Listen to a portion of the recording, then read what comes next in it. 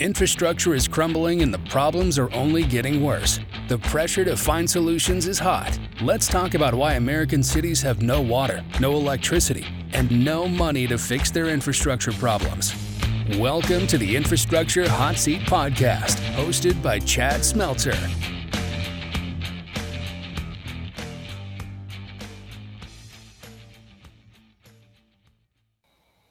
Hi everyone, welcome to the Infrastructure Hot Seat Podcast. My name is Chad Smeltzer. I am your host. Today I'm excited to introduce Chuck Hansen, who's the CEO with Electro Scan. Hi Chuck. Hi, how you doing, Chad? I'm doing great. Thank you so much for joining me. You have a lot of great background in the sewer and water world. It's been a long haul, really just by accident. So, but for 40 years plus, it's been an interesting career. It certainly doesn't look by accident. You've been a pioneer in a lot of these, water and sewer space for Hansen Analytics, for example. It looks like you've been an innovator trying to just make a difference in this world for infrastructure. Well, how I actually started, into the business in 1980. If truth be known, I think my dad did his first mainframe sewer work order system in the 1970s. So, wow. I'm 66. So so he's been, he worked a lot in computers, a lot in, sewers and water, later highways. So I just, hey, it was a family business. Somebody had to do it.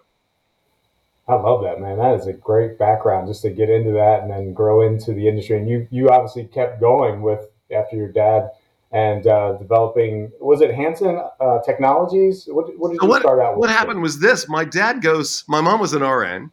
They're both from this little town in Yankton, Yankton, South Dakota, and so they knew each other forever. And one day, my dad goes into his cardiologist's office, and they tell him to get on the bed, relax. And he don't relax too much when you do that. So he basically just had heart failure right there. They crash carted him, and he had his first of 3 pacemakers that day. I was going to be somebody one day, and I was actually working in venture capital.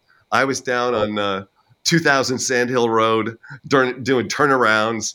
That was back in the day when 20 million was like 10 rounds of financing. Now that's like your seed round.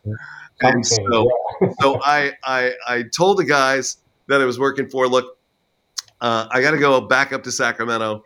I'll only be up there for a couple of weeks, clean up the company, close it down. We had started a little software company to do work orders for sewers on PCs. Those Osborne things that looked like Soviet machines back then. And 27 years later, I finally sold the company to INFOR and Golden Gate Capital and momentarily retired. Okay, momentarily. Obviously, not too long.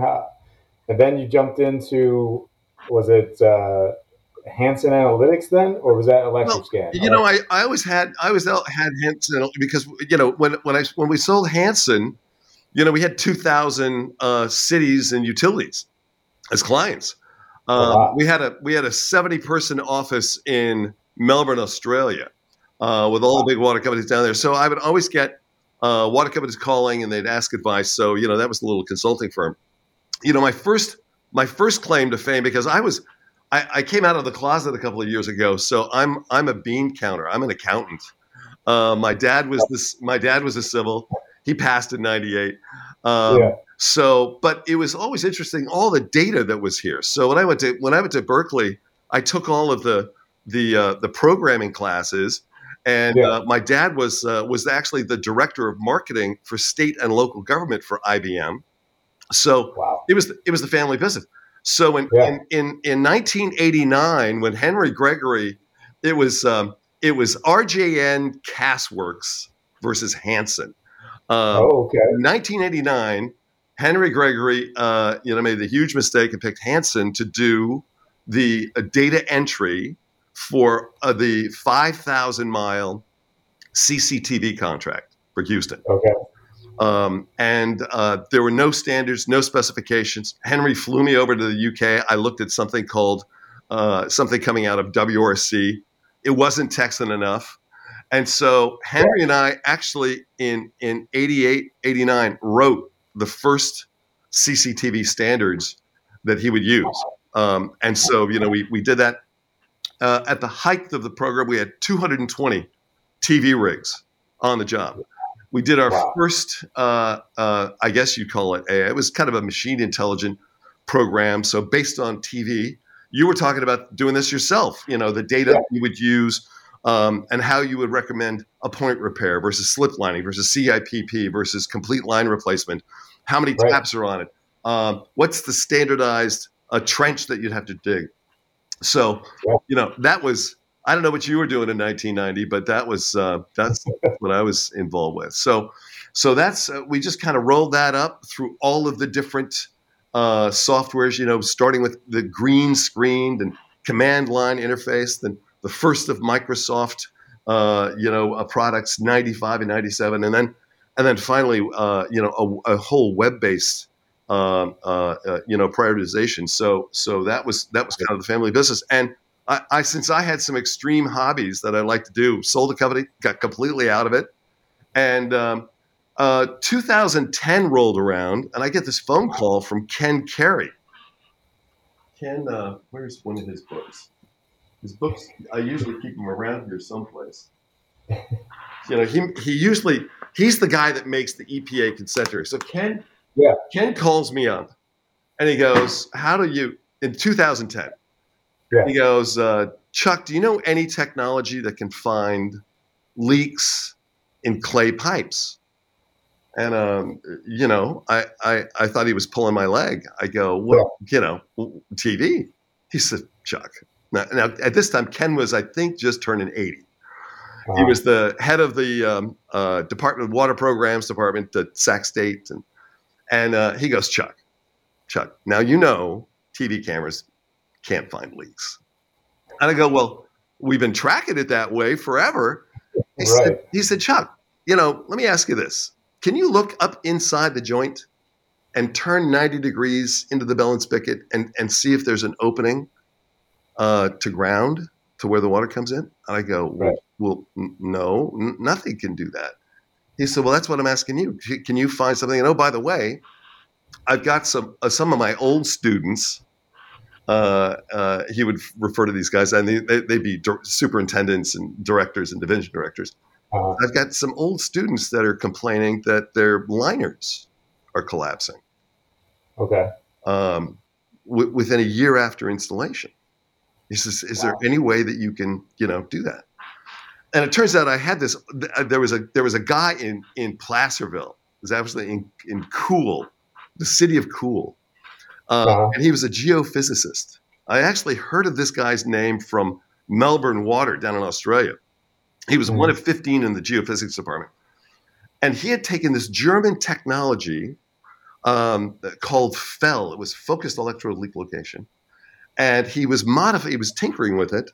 And it was a way to use just simple electric current, not electromagnetic, so that if you fill the pipe with water, you would find where leaks were, and you would actually assess the permeability for newly lined pipe.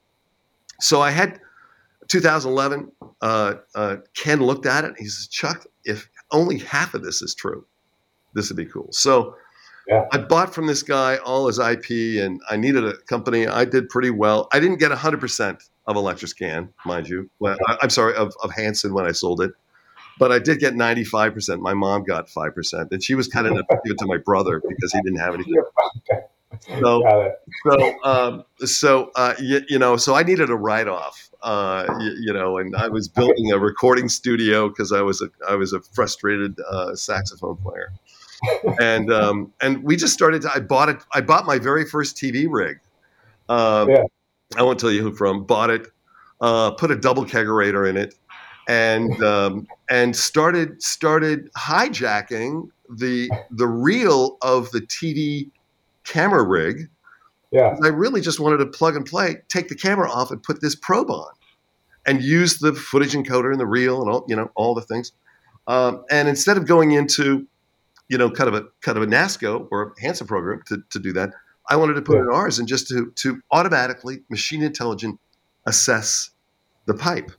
And that took about 5 years to kind of perfect. And that's the sewer. I mean, we were just last week in, of all places, Abu Dhabi. It's a terrible infiltration. They're just like Miami and rising sea tides and doing benchmarks for those guys. So it's the way to find infiltration. So that's amazing, Chuck. The history there. In 1990, you know what I was doing? I was pushing sludge in a wastewater treatment plant in a sludge tank, and I was painting curbs in a small town in Pennsylvania. It was terrible. Wow. I never thought I'd get back in the sewers again or in that industry in public works, and here I am now. Me neither. I was completely. They pulled me back in. I'll never get out. I can't. I'm with you. I know. I'm with you. I know.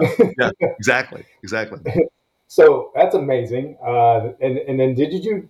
So obviously the cameras weren't able to tilt and pan like they can now. Were you a part of building that technology too, or was that someone else? No, the camera. All of the guys that were doing cameras at the time, whether they were single conductor, multi-conductor, they were just doing some just great innovation.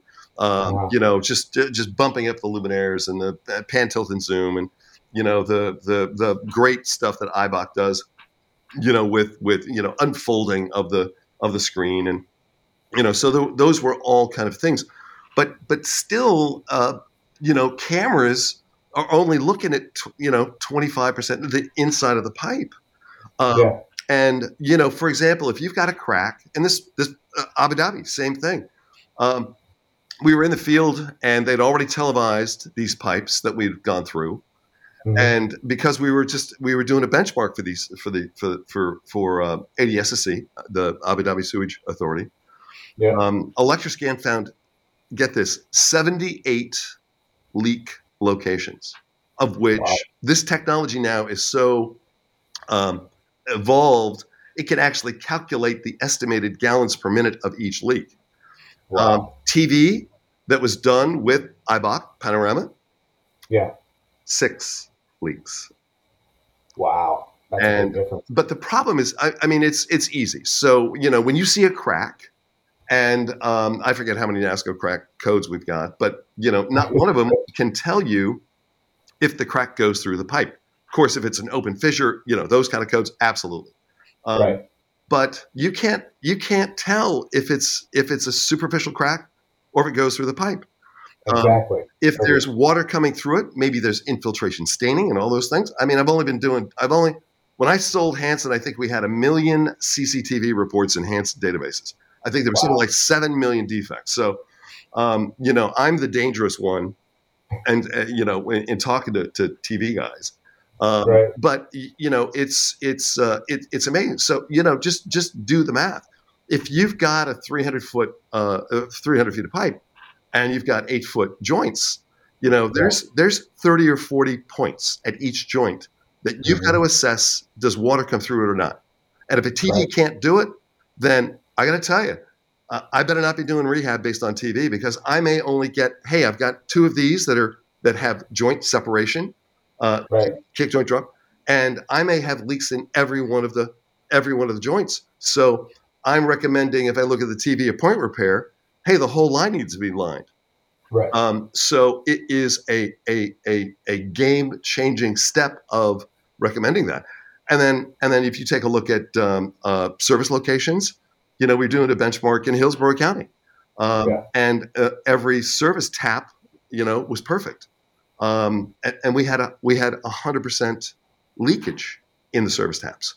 So how do you do rehab? So I no longer trust. If somebody is just doing it based on TV, and that was what we had at the time, that was the best thing. But now not so much. It just that's the other problem with even the AI programs coming up. They can only record automatically what they see. So if there's no value add, and I'm just getting a consistency in the code, which of course, professional folks like NASCO have claimed, we see all the leaks all the time. And, we're very careful in AI not to say what we had missed before. Then, there's no real value add to even the AI. It's the wrong application of AI. It's lipstick on a pig time. So, that really is not, you got to really get the core of, what's the pipe, true conditions. So I've always found this interesting. And when I was doing the RMS thing and taking the defects and then putting them on repair recommendations, stuff like that. When I was looking at other engineering firms, how they were taking their estimates of gallons per crack, it was amazing to me. It was like they would lay it all out there and they'd say estimated gallons per minute. And I'm thinking to myself, how are you estimating that? Like you can only see, like you just said, the surface of it, right? You can't tell how deep that crack is. You can't tell if it's like this. How do you know if the groundwater, a certain amount of groundwater time, pouring into the pipe? Like I didn't understand how we were estimating all these different defects. It just didn't make sense to me. That's a lot of, and we don't do that either. I mean, what we typically, we don't see if there's a real leak happening at the time. We're measuring holes, and so we're actually putting an electric current through the hole just to see the area, how much current goes through, and through Ohm's law, then we can actually calculate. The math is pretty simple to see the size of the orifice, size of the hole, and then based on the piping structure, then we can actually come up with that estimate of GPM. And right now we started at about 20% accuracy. Now we're down to the 5 to 10%. So, but the true benefit really came in the water side of the business, and that's so about 5 years ago. I mean, this was always kind of an R&D company for us, but about 5 years ago we started getting into pressurized water mains, which I mean, if we were looking at contracting what visual and CCTV had done. Now we're getting into the space of acoustics because we've been listening for leaks, that high-pitched noise in a water pipe forever. And think about it. If it's high-pitched, that means it's probably a pretty small leak. And if it's a small leak, what about the big ones? Well, the big ones are leaking so much, they ponded around the pipe and equalize the pressure, so you're never going to hear it. And so we started getting into pipes over in the UK with our company over there, with Electro Scan UK. And we started finding almost the same percentage of missed leaks that we missed in CCTV, now with acoustics. We go into a plastic pipe or a polyurethane or a polypropylene or HDPE, and we would be finding the defects at every joint again. And a plastic is the worst thing with listening. The attenuation just doesn't travel. Or if there's high groundwater, or if there's customer usage, and of course all these crews are out at night. When the water pressure is when there's no traffic, no ambient noise, and all this stuff. So. So water just started taking off, and we started doing projects all over the world. So getting the same electrical current inside is really kind of debilitated. The whole acoustic data loggers and acoustic smart balls and the things going through the pipe. Because they're hitting the pipe. They've got their own tone to it, and it's been kind of crazy. So that's it. But yeah, go ahead. Well, and what happened about some of the first pipes we started getting into were asbestos cement. And, because they had been using electric current to do the external coatings of a pipe, we were now measuring the decay of the inside of an asbestos pipe from the inside. But we started getting these weird spikes in asbestos cement.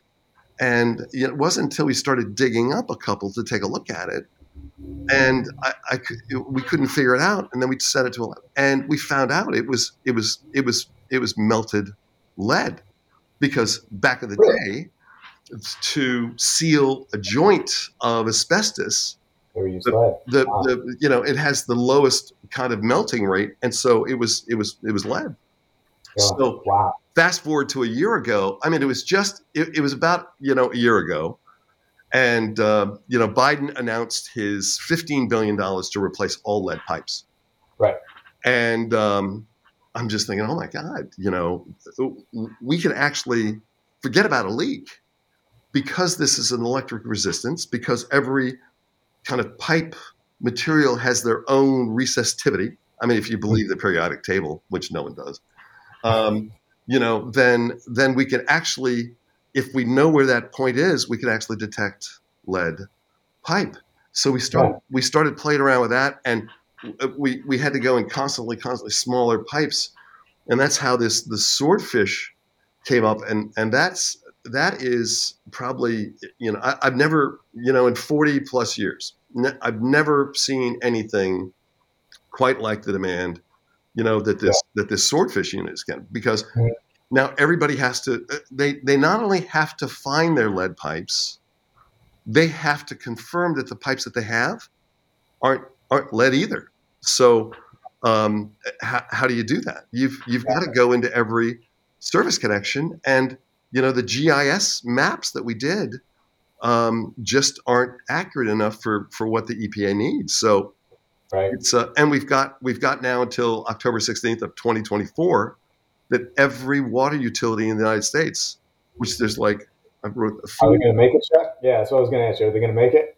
No, they'll have to delay that because look, if it was just look at a little city like Miami-Dade. If it was just from the main to the meter, there's a lot of the cities have 100% of their inventory because they did that. That's not what the EPA is requiring. The EPA is requiring the main to the house.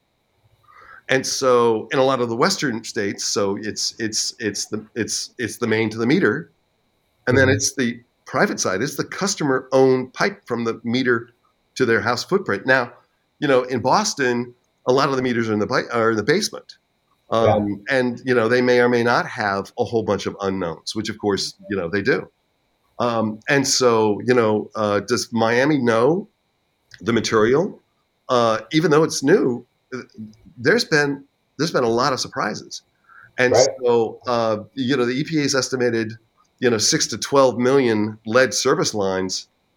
That number is going to go up because that's not just the existing meter to main. When you start looking at what plumbers have put in, we've only spent $50 trillion on the customer side over the last 50 years of rehabbing pipes. So, some might be plastic, some are going to be sectional. So this is huge. This is, I don't know where you were in 1999, but this is the last time I saw that. This is Y2K. So 25 years ago, we had to go ahead and change all of our systems because, when it was 12/31/1999, the next day we'd go back to 1901 or 1900. And so we had to change all our programs. And water utilities, oh my God, the business on that. This is now, this requirement is lead. I've never seen the engineering firms redeploy people that were doing like leak detection or CC into this whole lead detection, this lead and copper rule revision, LCR or LCRR. It's the money being chased after not just the $50 billion. There's probably another $100 billion on that because we'll have 10 years to replace them. So it is employment for life, I think. What do you think? What do you think about utilities that don't want to take responsibility for the private side? Right? They're saying, okay, well, it's from the main to the house. I'm not touching it. Right? What do you think about that? Well, it makes a lot of sense, but here's the problem in Flint. I mean, the problem in Flint was not necessarily lead pipes off the main or lead pipes to the house or even lead in the building. And so what I think what the EPA has done for the very first time, they've really opened the Pandora's box and said, no, you've got to be responsible for the whole pipe. And so that's one thing. I think, though, what's going to happen is just like we saw 5 years ago when we started seeing these weird things we're going to replace the lead is going to be completely gone. We're going to replace all the service lines. And when we push that tap on and we judge the quality of the water, we're still going to have higher lead readings. And you know what that's going to be from? It's upstream where we've got these AC pipes with lead, where that lead is now trickling through, and it's coming right to your tap. So I think it's a good first step. This lead and copper rule they've been trying to do this for a lot of years. A lot of cities says, look, we're done. And will refuse to do this. I think we're going to find those cities that will actually refuse to go on the private side. And a lot of, just try it in the hinterlands of Idaho. Up there, you better have a gun with you. It's tough.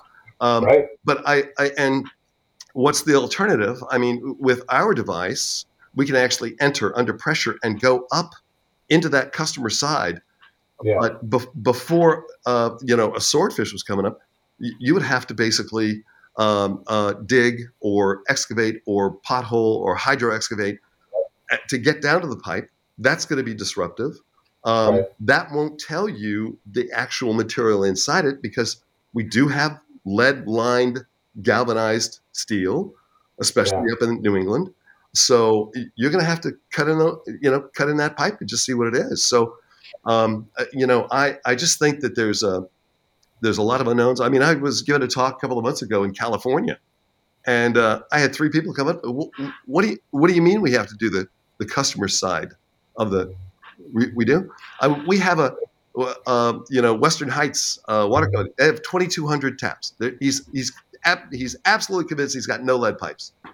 But he's buying a swordfish to prove to his customers, look, I've at least examined your pipes. You are lead free. So it's not just, hey, Chuck, let's go find the lead. It's hey, let's confirm we don't have any lead pipes here. So that's great. You want them to do. It's more work for the consultants. So it's a great time. Do you think big cities like Chicago? I just saw in the news, staying on the lead topic. The schools are finding lead in their system. These big cities do not want to touch this right now. They're scared. Obviously, it's going to cost them a lot of money. How do you think these big cities should approach this and down the road? Well, the EPA has given them a great line where they are accepting estimates. You had Emmy Simpson on, a great show, by the way. I'm a big fan of yours, and Mike I've known Mike since dirt. I mean, he and I have been around a long time.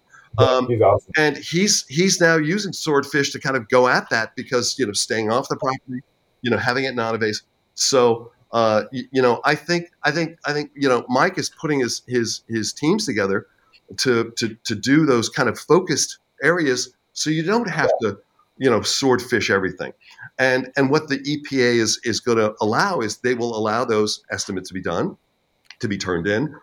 But the minute you find a lead pipe where you said there wasn't, boom, it's you got to go back and do 100%. So I think smart guys like Mike and his team at Emmy Simpson will figure that out, and some of the other business partners as well. I think it's going to take a lot of the senior level people that know, and it's not just looking through the pipe. It's the meters in the house. It's coordinating with people. It's customer service. It's making sure it's okay. And once you find lead, you've got to do something right away. You've got to give them a British filter. And so it's finding those companies that can supply those things right there, because you've got to give them an immediate solution to get off that lead pipe. So it's non-trivial, but it's here, and it's now. And I mean, you can. I mean, the place is packed. I'm.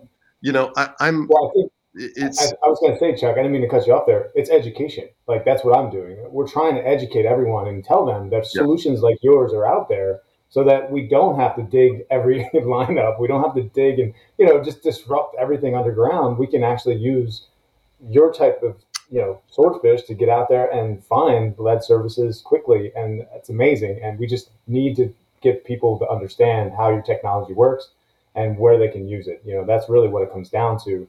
We have a little bit of time left. I do want to go back I want to pivot to the sewer side one more time real quick. Yeah. Put in place lining. Now, I know Electro Scan can go through and scan after a pipe's been lined. I'm just curious on how that actually works afterwards to find, pinholes and things like that. Because I think that's something that, where it comes to like contractor accountability, we have a lot of contractors lining pipe now. Not all their workmanship's the best. So I want to know a little bit more about how the Electro Scan works for finding. So I'm going to share. I'll share a screen real quick. Okay. And so I'll just hit that share, and maybe this, if this happens quickly, then we'll do it. The pros in this field is IKT, and I don't know if you can see this screen. Yeah, I see it. There we go. Here we go. Now that's a felt liner. Is that a cured liner? Okay, Yep. got it. So we got a felt liner. We're taking purple dye. Yep. And you can hit that, and it feels hard. And that is actually IKT, and it's dripping right through the liner. Through there. We used to get roots through these pipes, cured in place liners. I'm like, wait, what happened? They pushed it right out, right out from the wall. Yeah, exactly. And so what happens is that I don't know how to get the screen off here. Oh, I'll stop sharing. There you go. So these liners, and again, whether it's, and I was on the Houston project, it was a find it fix. So, before in situ form, was what it is today, I was back on the ground with in situ form Gulf South, the IGS guys, Will Naylor, Jim Witt, these guys were putting in situ form, all over the city of Houston. And, the problem, that they were having is, they were doing a great job. They would do kind of one a day. We've got so many people that can do this, but, if back in the day, and they were even using steam lining, so not just boiling water. But at that time, it was coming out of Japan. That was the Japanese PAL-TEM method. So that was steam. Now we've got UV. Now we've got LED. So you look at it, across the, just across the universe here. You've got to have, and I know we've had companies that have actually tried to put sensors into the lining to see that it's evenly heated. But look, the problem, even in Germany with IKT, they'll take a sample at the manhole, cut that out, and that will be the sample that they'll test. The real problems are in the pipe. And if that is not evenly cured, if that's, we were doing a job in a large city in Ohio. Yeah. And they said, Chuck, how soon can you get your rig here? I go, well, tell me your story. And he says, we're lining so quickly that we can't, the TV is about a month behind. Oh, wow. And these guys are sending us the TV, and it's like a French drain. It was just leaking through. This was in January. So this was, he said, can we wait till it's not raining? Is there some way that you can do this? And what happens is this current that we have, this beam, this electrical current, just evaluates 360 of the pipe as it's going through, and bombards that electrical current, that wall of the pipe, with electricity. And the thing is we have a grounding stake above, and it can be 1 or 2 miles away. Mm-hmm. And so what happens is those 2 points of the electric current, one's inside the pipe, one's outside the pipe, they always want to connect. Yeah. And if there's no openings, if there's no permeable, no water, leakage, if that can get through the pipe, and it should be a flat line. That's a great line pipe. Right. But if there is the slightest opening, if electrical current can get through, Yeah. then Ohm's law and Torricelli's laws will tell you you got a leak. And so IKT took us over there with WRC, and we started testing these things. And what happened was, we started seeing these small little things, and we thought, hey, they were so small, we'll take them out of the equation. Yeah. And so IKT tells us that, hey, we were benchmarking Electroscan, which they started in 2001. And they said your GPM, or your liters per second, this is Germany, obviously, Gelsenkirchen, you've underestimated the leakage rate. And I go, oh, holy cow. He says, we think we know what the issue is. And we go, well, what is it? He says, well, all of these little dimples, those pinholes, if you add those back in the equation, I think you're going to be very close. And so about 4 years ago, we re-added pinholes in it, and then we started actually benchmarking, doing it right after lining, and then going 2 years. I think our record now is doing the same pipe 4 years after, different equipment, different crews, and we're seeing those spikes that we saw initially much bigger. So pinholes don't get smaller; they get bigger. Wow. And you've got cities now like Hillsborough that or San Antonio saws. I mean, we did this huge benchmark of their CIPP. That's required as part of it. So this electric current kind of gets that in there. We had a major $2 million dollar collapse in a Northern California city. Right, 16 months. They had a 12-month warranty. 16 months. It was just oatmeal that came down. And they said, Chuck, could you have predicted that? And I go, I don't know, but if you hire the same contractor, and I won't tell you the name, they're very large. And I said, if you hire the same contractor and you have them use the same specs, then let's see. And so we did a 200-foot of pipe. They realigned it, same spec. We electroscanned it right after, and it just over 100 pinholes in it. And I go, look, I think this pipe's going to collapse in 12, just like your other 10,000 foot. So, UV has helped a lot with that. But steam, boiled water, holy cow! You've really got to be good. And when these liners are doing 3-4 lines a day, great production. But the quality is just out there, and that's I mean, to kind of finish the loop, that's what Ken Carey saw in 2010, and so we still are finding issues even with LED. We've got a partner in Switzerland that has been looking at the LED product, no names needed, and if there's some issues, you got to be able to find it, and that's infiltration. Is that going to last 50 or 60 years? Who knows? So it's technology, I think, is game changing, and we want these pipes to last as long as possible. Whether we're having effluent go one way or the other. So with water and drinking. So it's a great industry to serve. Just like you've seen it with your great work with Dukes and other products that kind of come up with recommendations. So just keep at it. Yeah.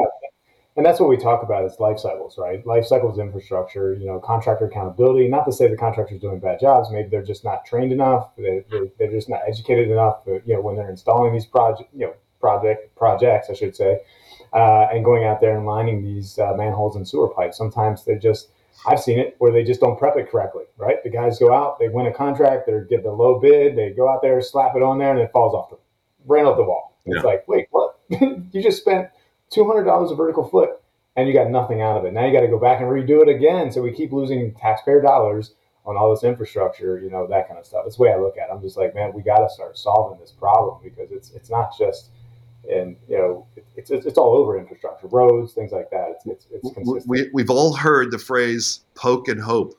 If you stretch that liner so well, and you weren't accurate in where that service connection was to reopen the tap, then you see how they've poked it. Oh, it's not there, and they poke it again, and oh, there it is, and then they'll poke and hope. And then it's a good pipe, because you've used a rating system, and so it's okay.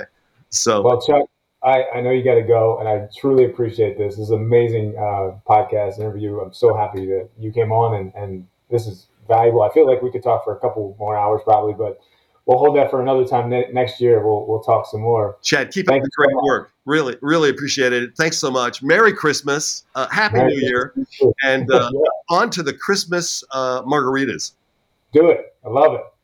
You enjoy that margarita, and we'll talk next year. Thanks so much. Take care. Thanks, Chuck. Bye-bye. Thank you for listening to the Infrastructure Hot Seat Podcast.